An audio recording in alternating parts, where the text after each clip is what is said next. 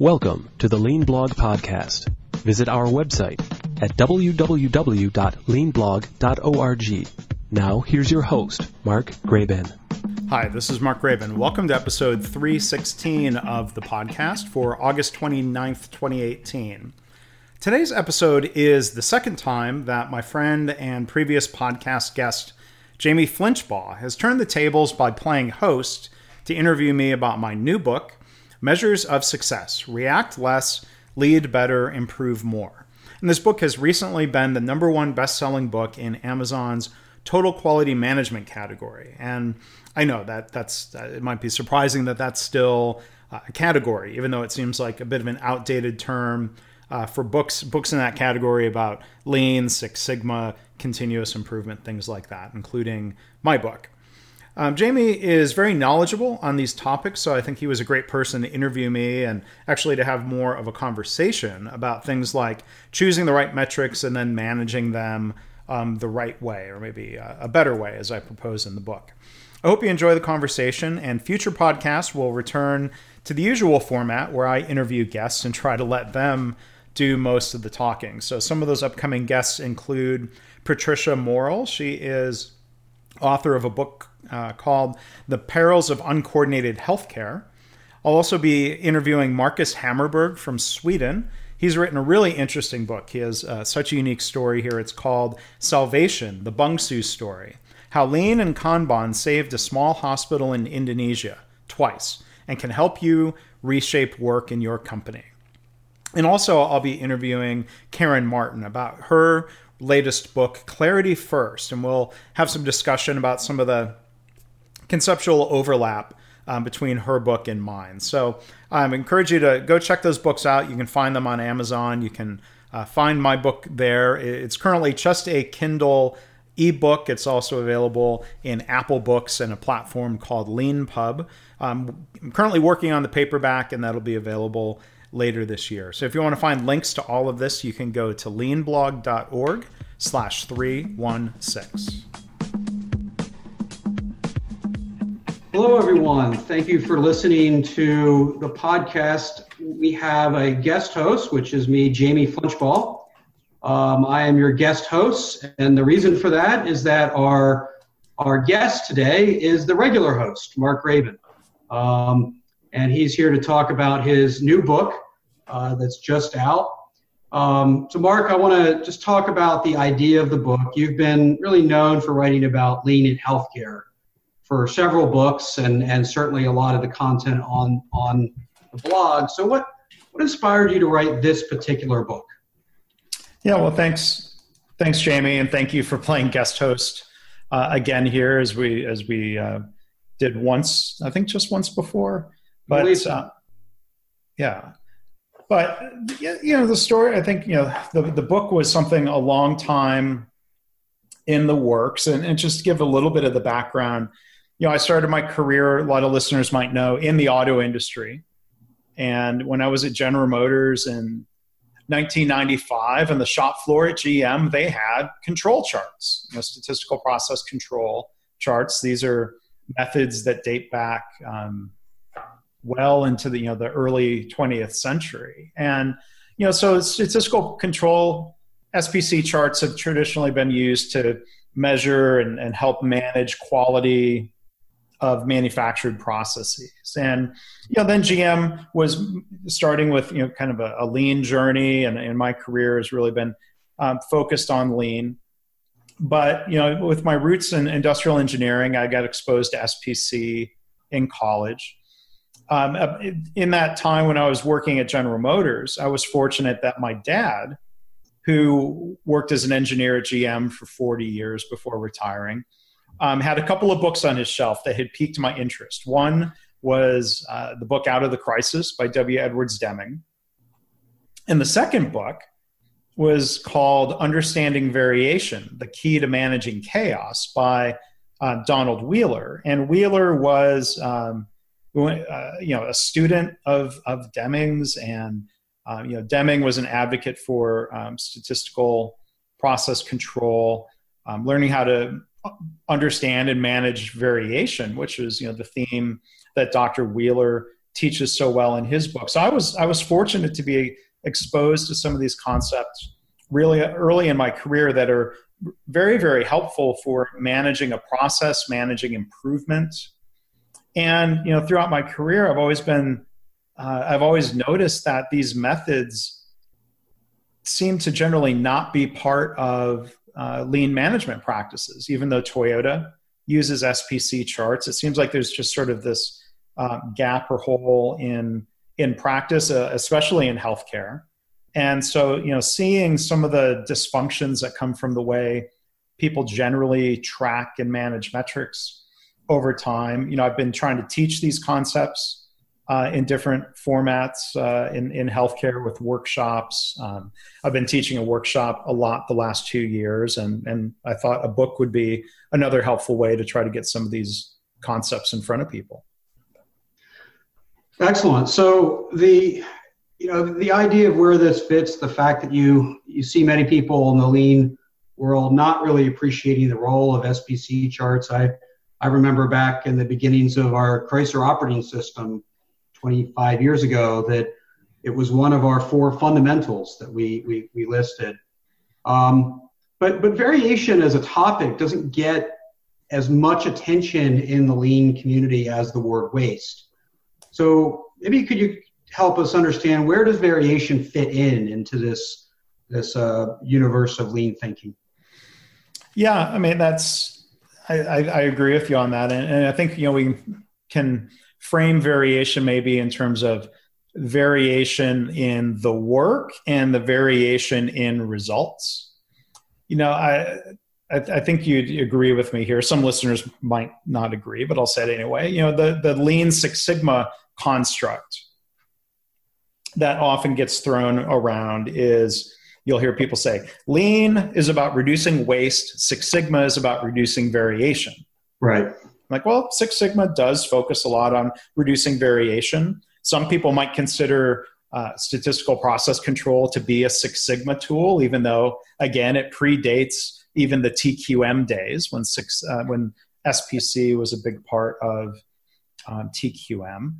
So I think lean, if we look and say, well, I think we realized if the right process brings the right results, even in my background, which is almost completely lean as opposed to Six Sigma, I've been taught that standardized work is one way we try to reduce variation in how the work is done to then reduce variation in our results. So I think that's one aspect of lean that contributes to reducing variation and, more importantly, improving results.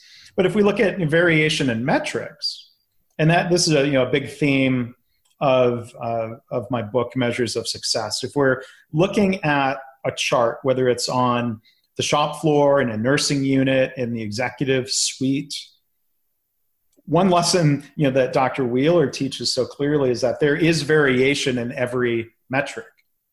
I think the question is, well, how much variation is typical or routine? And SPC charts, or in my book, I've adopted Wheeler's terms, process behavior charts. A process behavior chart helps us understand, from a baseline of data, here's the range in which our metric is varying or fluctuating. The same process, even if it's a very, very consistent process, won't always generate identical results. So there's variation in results due to many, many different factors in our system. And process behavior charts help us filter out all of the noise in that metric so that we're not reacting to every single up and down in a chart. We can use the basic math and principles of process behavior charts to see when there's been a meaningful change in our system. So part of, going to the subtitle of the book, react less, lead better, improve more. If we react less, we don't react equally to every up and down in a chart. That allows us to focus our attention and allows us to focus our improvement efforts, which allows us to improve more. And there's a different leadership style here that's not just knee-jerk reactive. I mean, it's easy. Anybody could say, well, that number's worse than the target. That number's worse than last week. React, explain, give me a root cause. Well, there is no root cause for that routine variation. There is no root cause for noise in a system.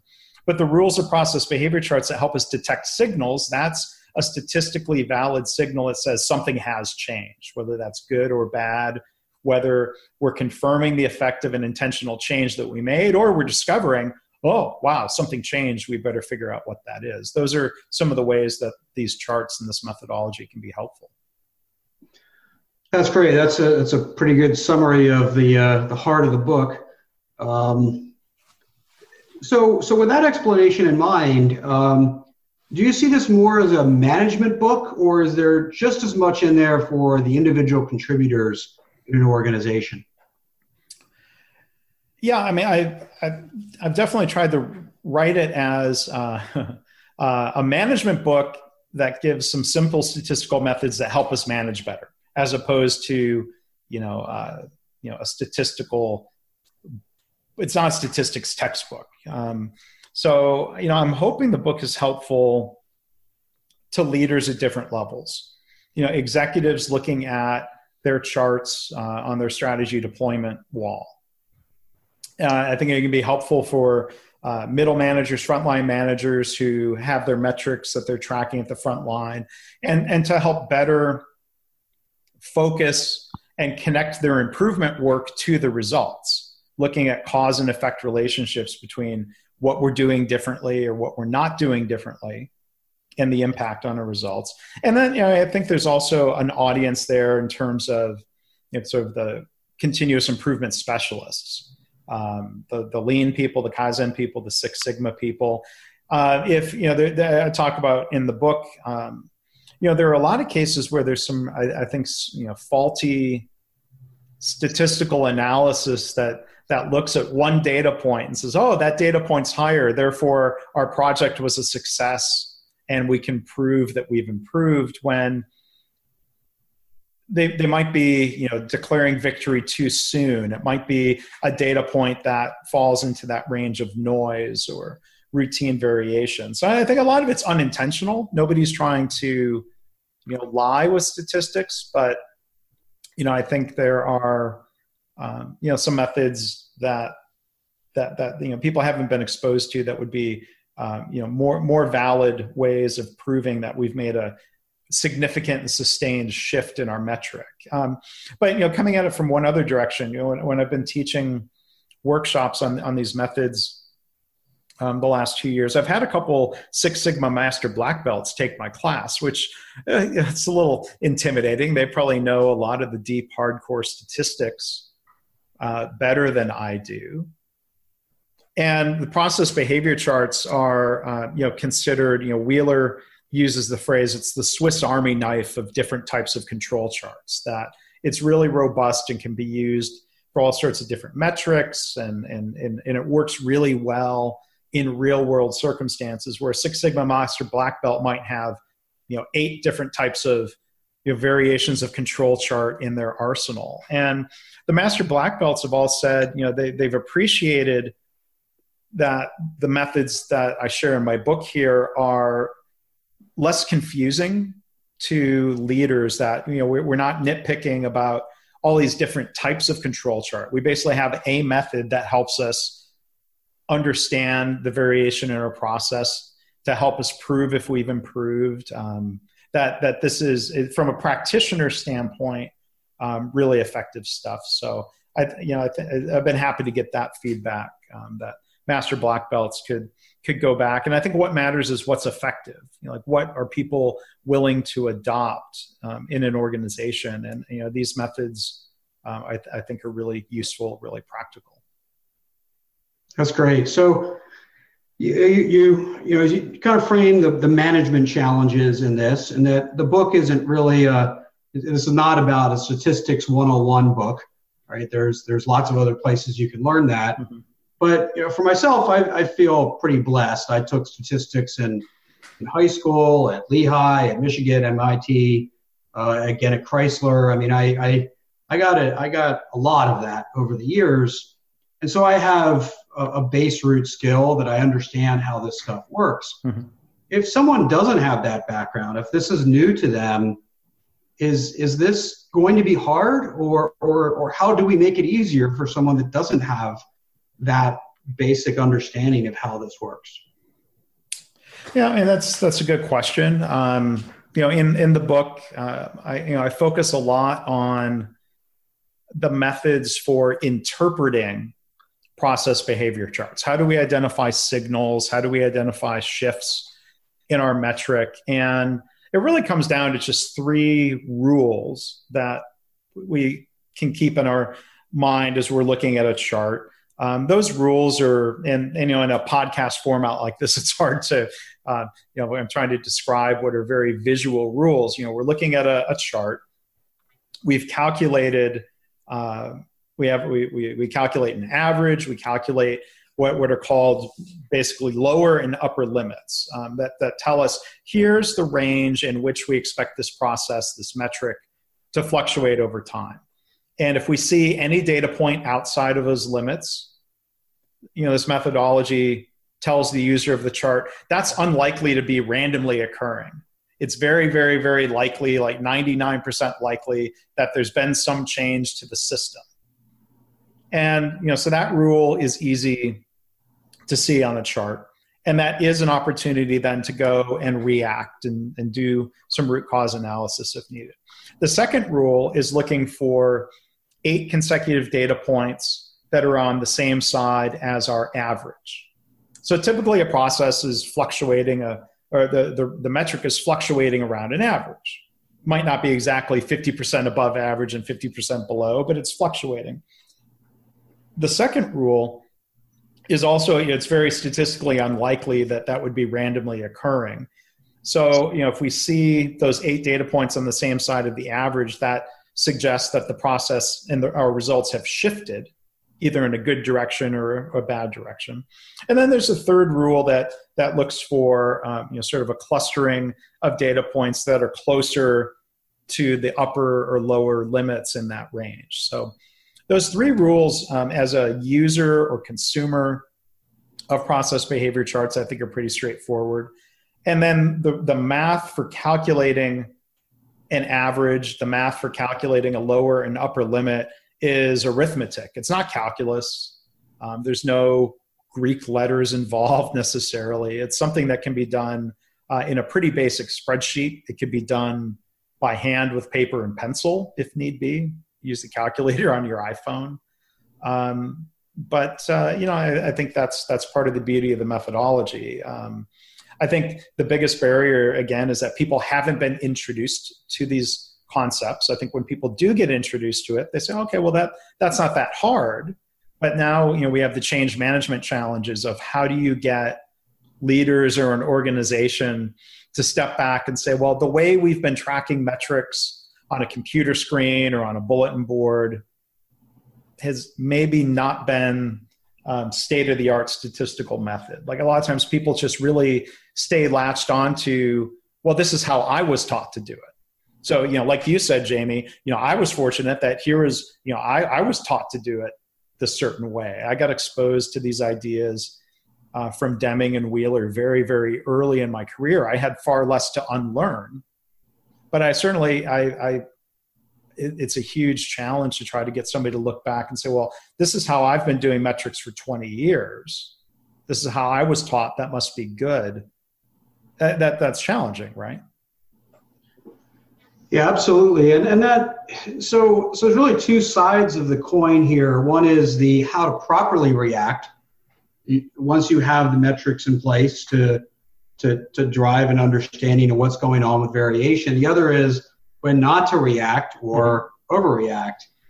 And that part almost seems harder than the how to react part. So whether it's, whether your kid brings home a bad report card, or you have a quarterly miss on your financials, or you have a really upset customer, you have these one-offs that feel like you're compelled to act. Right. And what you're really saying is don't necessarily react just to single data points. Mm-hmm. That sounds very difficult. So what's your advice on that side of the coin? Yeah. Well, and this is something where, like, over the last 5 years, when I've really, started making more effort to try to teach these methods in different formats. I've given, some, short talks at some conferences. And I think the way I was explaining the idea of don't overreact to any single data point was leaving the impression, I could tell from the questions I was getting at the end, of like, so you're saying if it's just noise, then there's nothing we can do about it? And I realized I was accidentally leaving that impression. And so I've tried to kind of frame it differently. If we're not reacting to a single data point, like we're not wasting time asking for a root cause for a relatively small change in a metric. But if we're looking at our average performance for a metric, if we're looking at the range of our lower and upper limit that are calculated from the voice of the process, we might have a process that's, I see this a lot, where people set a goal that's suspiciously close to last year's average performance. Right.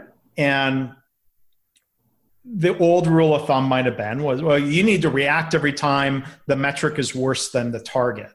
And so now you draw a process behavior chart and you see the metrics fluctuating around the average.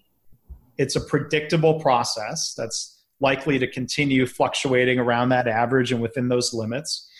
And I'd look and say, well, if this process is not meeting our target, our customer need, however that target is set, half the time, we certainly need to improve the process or improve the underlying system. And this is where, I think in the book, I try to connect, to less reactive, more systematic methods of improvement. Like, listeners here would recognize, A3 problem solving. They might recognize the language, that Toyota uses of having a gap. We can close that gap by understanding our current state, our current process. We're going to propose some changes to that system that we think will boost the average performance of that system. So, there's terminology that, has been made more popular in lean healthcare circles when we talk about, in the context of lean management systems, driver metrics and watch metrics. I don't know. Do you hear that terminology in other settings? Not a lot, but I think it's pretty self-explanatory, those terms, though. Yeah. So, a driver is a metric where it's not meeting the target. And so you need to drive improvement through A3s. And then a watch metric is something that is meeting performance goals, and we're just watching to see if it degrades. And where I think people get tripped up is with a driver, they might be reacting to every single data point that fluctuates just a little bit below the target. And then they demand, well, you need to find a root cause. And that root cause might not be there. And then they end up wasting a lot of time. And then the metric fluctuates back into the green range for no reason other than it just fluctuates. And so I think, using the 3 rules of process behavior charts are a better indication of when something has changed. But if we have a chart that's, a metric that's not consistently in that good performance range, we're still going to drive systematic improvement instead of reactive improvement. And then, the other thing I would say about the watch metric is, the best situation, and this is easier to visualize than to say verbally, but if we have a metric where up is good and the lower limit of our process behavior chart is better than the target, I can feel really confident that that predictable system is going to continue to always exceed our target. Where process behavior charts help is that we can look for these signals that the system is degrading and react before performance dips below the target. And so, the way I see a lot of people articulating rules of thumb is that, well, watch that metric until it's no longer better than the target. And that might be kind of a late, slow reaction compared to using the process behavior rules that tell us, well, the system is degraded. It's still better than the target, but we need to react so we can put things back to where they were. Does that? Yeah. So, I mean, a lot of this comes down to problem statements where, a shift the mean problem statement's different than a variation reduction problem statement is different than a trend problem statement. So, so that it's I guess it's not about not reacting, it's about how to react. Yeah. And I think knowing like when to ask for a root cause for that day, that week, that month, as opposed to stepping back and saying, we need to improve the underlying system. Those are different reactions. Yep, absolutely. So let's talk a little bit about metric design, right? So one is once you have the metric, but I often find people discount the metrics they have because they know they don't tell the true story. So they see the metric and then they say, oh, well, that doesn't really mean anything because the weather was bad or there weren't enough days in the month or, whatever the reason is, that was a perfectly good explanation to not ask any more questions. And so, is that because, we just don't know how to design good metrics, or have we not really figured out that we should be designing the metrics? Are we just taking the metrics that sort of naturally come out of the system and measuring them, assuming that they're the most useful things? Yeah, I mean, that's a good question. And, there are really good books out there, if we're looking in the context of strategy deployment, of asking, what should we measure? Can we have a balanced scorecard? I mean, there's a book going back in time, The Balanced Scorecard. What measures are not just easy to measure, but what measures indicate the health of our organization or our department? I think those are really, really important questions. And my book admittedly doesn't get into that real deeply. But I think, there's an element of what I hear in the scenario you posed, Jamie, where there's sort of like this defensiveness of like, when we see a change in the metric, people sort of make excuses, they tell a story. And I think, a lot of organizations have this fear associated with a metric. The metric has changed. People are afraid. It's not hitting the target. People are afraid. So, one thing I do touch on in the book is, when there's fear and when people are, kind of put under pressure to hit the target no matter what, people often end up distorting the system or distorting the metric instead of improving the system. I don't know if that's what you were alluding to, or what. I mean, I'd be curious to hear some of your thoughts on that topic. Yeah, I mean, certainly, I think that's part of it is the reaction itself, and part of it, as if you go back to say Tom Johnson's work of Profit Beyond Measure, of how to design a metric that really tells you what's going on, right? So, you say, hey, our inventory goes up. Well, that's because we're growing significantly. Well, then that's not the right metric. We should be measuring that as a ratio of against days of sales. So the design of the metric, when people start to discount it, I usually start to ask, how do we incorporate those things that are excuses and legitimate excuses into the metric itself without turning it into a convoluted thing that nobody can ever recognize again.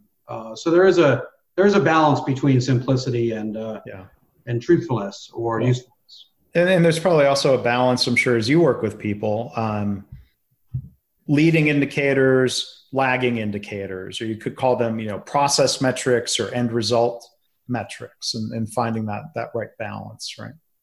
Yeah, because obviously you need to know, where those end metrics are taking you. But ultimately, they might cause you to react, but they're not going to tell you how to react. That's where the leading indicators should be more informative. Yeah, because if a company, whether it's big corporation, small business, nonprofit, hospital, is measuring just their monthly or quarterly bottom line number, knowing that profitability is higher, and saying, well, okay, is that noise or is that a signal? Either way, that doesn't necessarily point you in the right direction of the different levers you would need to pull, or the different improvements you would need to make to either increase revenue or reduce cost. And you can sort of continue breaking down the components of bottom line profit into things that can be measured more frequently at value stream or business unit or department levels, right? Absolutely. So it kind of leads into another question, though, is related to that financial look on performance and what we measure there. How much of the reaction mentality is dependent, although it may not be driven by short-term thinking from Wall Street or activist investors, knowing it doesn't matter what the trend is. This quarter, people are either going to react or they're not, and that's fundamentally outside my control. So how does that influence the behaviors that you're seeking through the book? Yeah, that's a good question. Because a lot of the financial news is really focused on 2 data point comparisons, whether it's profitability, stock price, the market, economic indicators. Housing starts are down 2.1%. That probably doesn't mean the housing market is in a total free fall. It's a data point. And, process behavior charts put data into better context. So we could see, is that worth freaking out about? Like in some settings, a 2.1% change could be a very meaningful number. And in some settings, 2.1% is just the typical fluctuation. It's down 2.1%, but last quarter it was up 2.4%. Well, it just maybe fluctuates like that. So, I think I think whether it's a financial metric or, a safety metric, a quality metric, any other things that we should be measuring in our balanced scorecard, I think we'll do better, to understand when a change in the metric is meaningful or not. I'd be curious. You're making me think and wonder, is there an investment strategy around being, sort of a contrarian to other people's overreactions to a single data point? If a company's profits are down last quarter and lots of people are selling off, and we look at a chart and say, it tends to fluctuate and it's probably going to bounce back next quarter, is that a buying opportunity? I'm by no means a stock picker or an investor, but I don't. Maybe there's opportunity. I do know those strategies exist, and that's why we have plenty of statisticians involved in funds today. But if we believe in the efficient market theory, knowledge of variation would be baked into the collective wisdom of the market, but maybe not. It would. We would hope it eventually would. So speaking of another sort of meta factor, you mentioned in the book big data, which of course is just a fancy name for we have more data today than we used to have. Right. But it really is still the idea that we've developed the tools to generate lots and lots of data. We probably lack the tools to turn it into information. And the field of data science, which is really a combination of statisticians plus computer scientists, is attempting to change that through AI and other methods. Mm-hmm. Do you see that trend changing what we're talking about? So to make it a very provocative statement, will it kill the simplicity of the process chart because we have AI to figure these things out for us? That's a really good question. One of my classmates from my year at MIT, a friend of mine, John Miller, who's done a lot of Lean and Six Sigma work in his career, the last couple of years has taken a big interest in a lot of this big data analytics. Maybe I should have him on the podcast sometime, to explore some of those topics. But I think there might be a temptation with big data to, capture more metrics more frequently. And even if, let's say, I see this in hospitals, even if they're not calling it big data or analytics, there's, I think, often a good reason in lean management to, measure certain metrics on a daily basis in sort of real time instead of monthly indicators that are always a month or two behind. And, generally I would love to have daily metric instead of a monthly metric. But I would use the methods of process behavior charts to not overreact to those daily fluctuations, which are going to tend to be bigger than a monthly fluctuation. So, I think a lot of these, it seems like these rules are pretty timeless. There's probably other opportunities, through number crunching to look for, correlations and, to really take deep dives that maybe help us understand our systems a little bit better. So I don't know enough about some of those other topics to say. I don't think it makes these rules for detecting signals in a metric. I don't think it makes it obsolete, but maybe there's a way of, sort of answering questions around the causes of variation in a system that might only come from a really deep analytical number crunching of, looking for, correlations in customer behavior and demographics and things that might be useful that these charts wouldn't tell you. Because like, I think you said this earlier, and I'll amplify the idea, a process behavior chart will tell you something has changed. It won't tell you what changed. So maybe some of these analytical methods, in addition to, I still don't think it's, the idea of going to the Gemba, looking at the process, talking to the people doing the work, that's not obsolete. And, I certainly don't want anyone to have an impression that I think metrics are a replacement for all of that. I think the reality is we have metrics. Let's use metrics in a way that better prioritizes our visits to the Gemba, our A3s, our root cause analysis, and use it in conjunction with all of these other pretty timeless lean methods. That's a pretty good summary of how it all comes together, right? Because it's not a standalone. It's one tool leads to a next, and one question leads to another question, and all this has to fit together in the universe in which we operate. Yeah. So, kind of wrapping things up, you've been teaching this for a while in your talks, in your own seminars. You've written about it.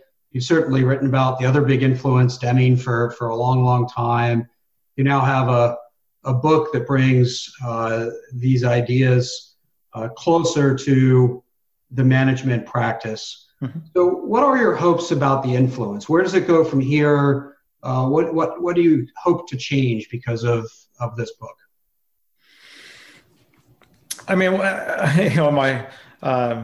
about to say in my wildest dreams, and these dreams might not sound that ambitious, but what I would love to see, like if this book has an impact in, let's say, the hospital space. And, as you said, this is the first book I've written that's not geared only for a healthcare audience. There are examples in the book here from healthcare and startups and other types of businesses. But when I go and visit a hospital and I'm out in the Gemba and I see a Teams huddle board, I don't want to see, kind of the spreadsheet grid of numbers posted anymore. I'd love to see that if a department has 6 metrics instead of a spreadsheet with 6 line items and some red-green color coding of, are we better than our target or not? I'd rather see 6 charts. And even if it's the most basic of Excel line charts, or some people would call it a run chart, just plot. There's this group in England that's spreading these ideas in the National Health Service. They use a hashtag, plot the dots. Like when in doubt, create a visual, a graph instead of a list of numbers. The human brain can see trends or the lack of trends much more clearly if we just create a simple chart. Better yet, I think, would be, overlaying the 3 lines of the average and the lower limit and the upper limit. I would hope people would start doing that. I hope people would start saying, now that we don't react to every change and every metric equally, we're better prioritizing our improvement effort, and we're actually seeing bigger gains in our performance metrics. Those are some of the things I would hope to see. And as people have gone back and tried to experiment with these methods, that's what I hear reports of. Instead of giving equal reaction to all 6 metrics, we focus on the 1 or the 2 that tell us something,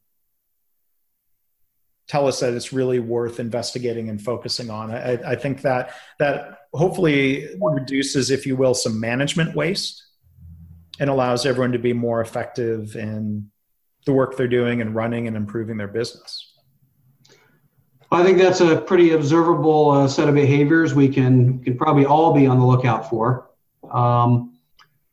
So I want to kind of wrap things up. This is your stand-in host, Jamie Flinchball, replacing your regular host, Mark Graban, who happens to be our guest today, Mark Graban. And thanks for talking and sharing the ideas of your book. I'm sure many of your readers and listeners will be picking it up, as they usually do, certainly with the last books you've written. And I hope it has exactly the influence that you intended to have. Well, I hope so. And I appreciate you doing the guest hosting here. I alluded earlier, we had done this at least once before. I did take a second to look up here. We did do it once. It was episode 50. We were celebrating the 50th podcast. We're now up over 300. That's quite a run then. But the date on that first of that episode being released was August 7th, 2008. So just barely over 10 years ago, if you can believe it. No wonder I couldn't remember exactly. That's a lot's happened since then. But yeah, I'm glad to do it again. Maybe we'll have to do this before another 10 years goes by. Yeah, and I want to thank you. My search here also pulled up some guest posts that you used to do on my blog. I would encourage the listeners, go check out Jamie's website, jflinch.com, his blog, his books. I think you reduced. You went from jamieflinchball.com to jflinch.com. Were those other letters waste? Yeah, the other letters. Well, it's. You can name your company after yourself, but if you use your full name, it's maybe a little too much, especially with mine. So yeah, easier to type and easier to spell. So jflinch.com. And for anyone who wants to learn more about my book and see how you can order it, you can go to www.measuresofsuccessbook.com. You can find it in the Amazon Kindle store. You can find it in the Apple iBooks store that's about to be renamed just Apple Books. So they're eliminating a letter. And it will be a paperback book later this year. So I hope people will check that out. I appreciate the indulgence of being interviewed and promoting my own book here. But Jamie, thank you for doing that. Thank you for asking really good questions. Thank you, and happy reading, everyone. Thanks for listening. This has been the Lean Blog Podcast. For Lean news and commentary updated daily, visit www.leanblog.org. If you have any questions or comments about this podcast, email Mark at leanpodcast@gmail.com.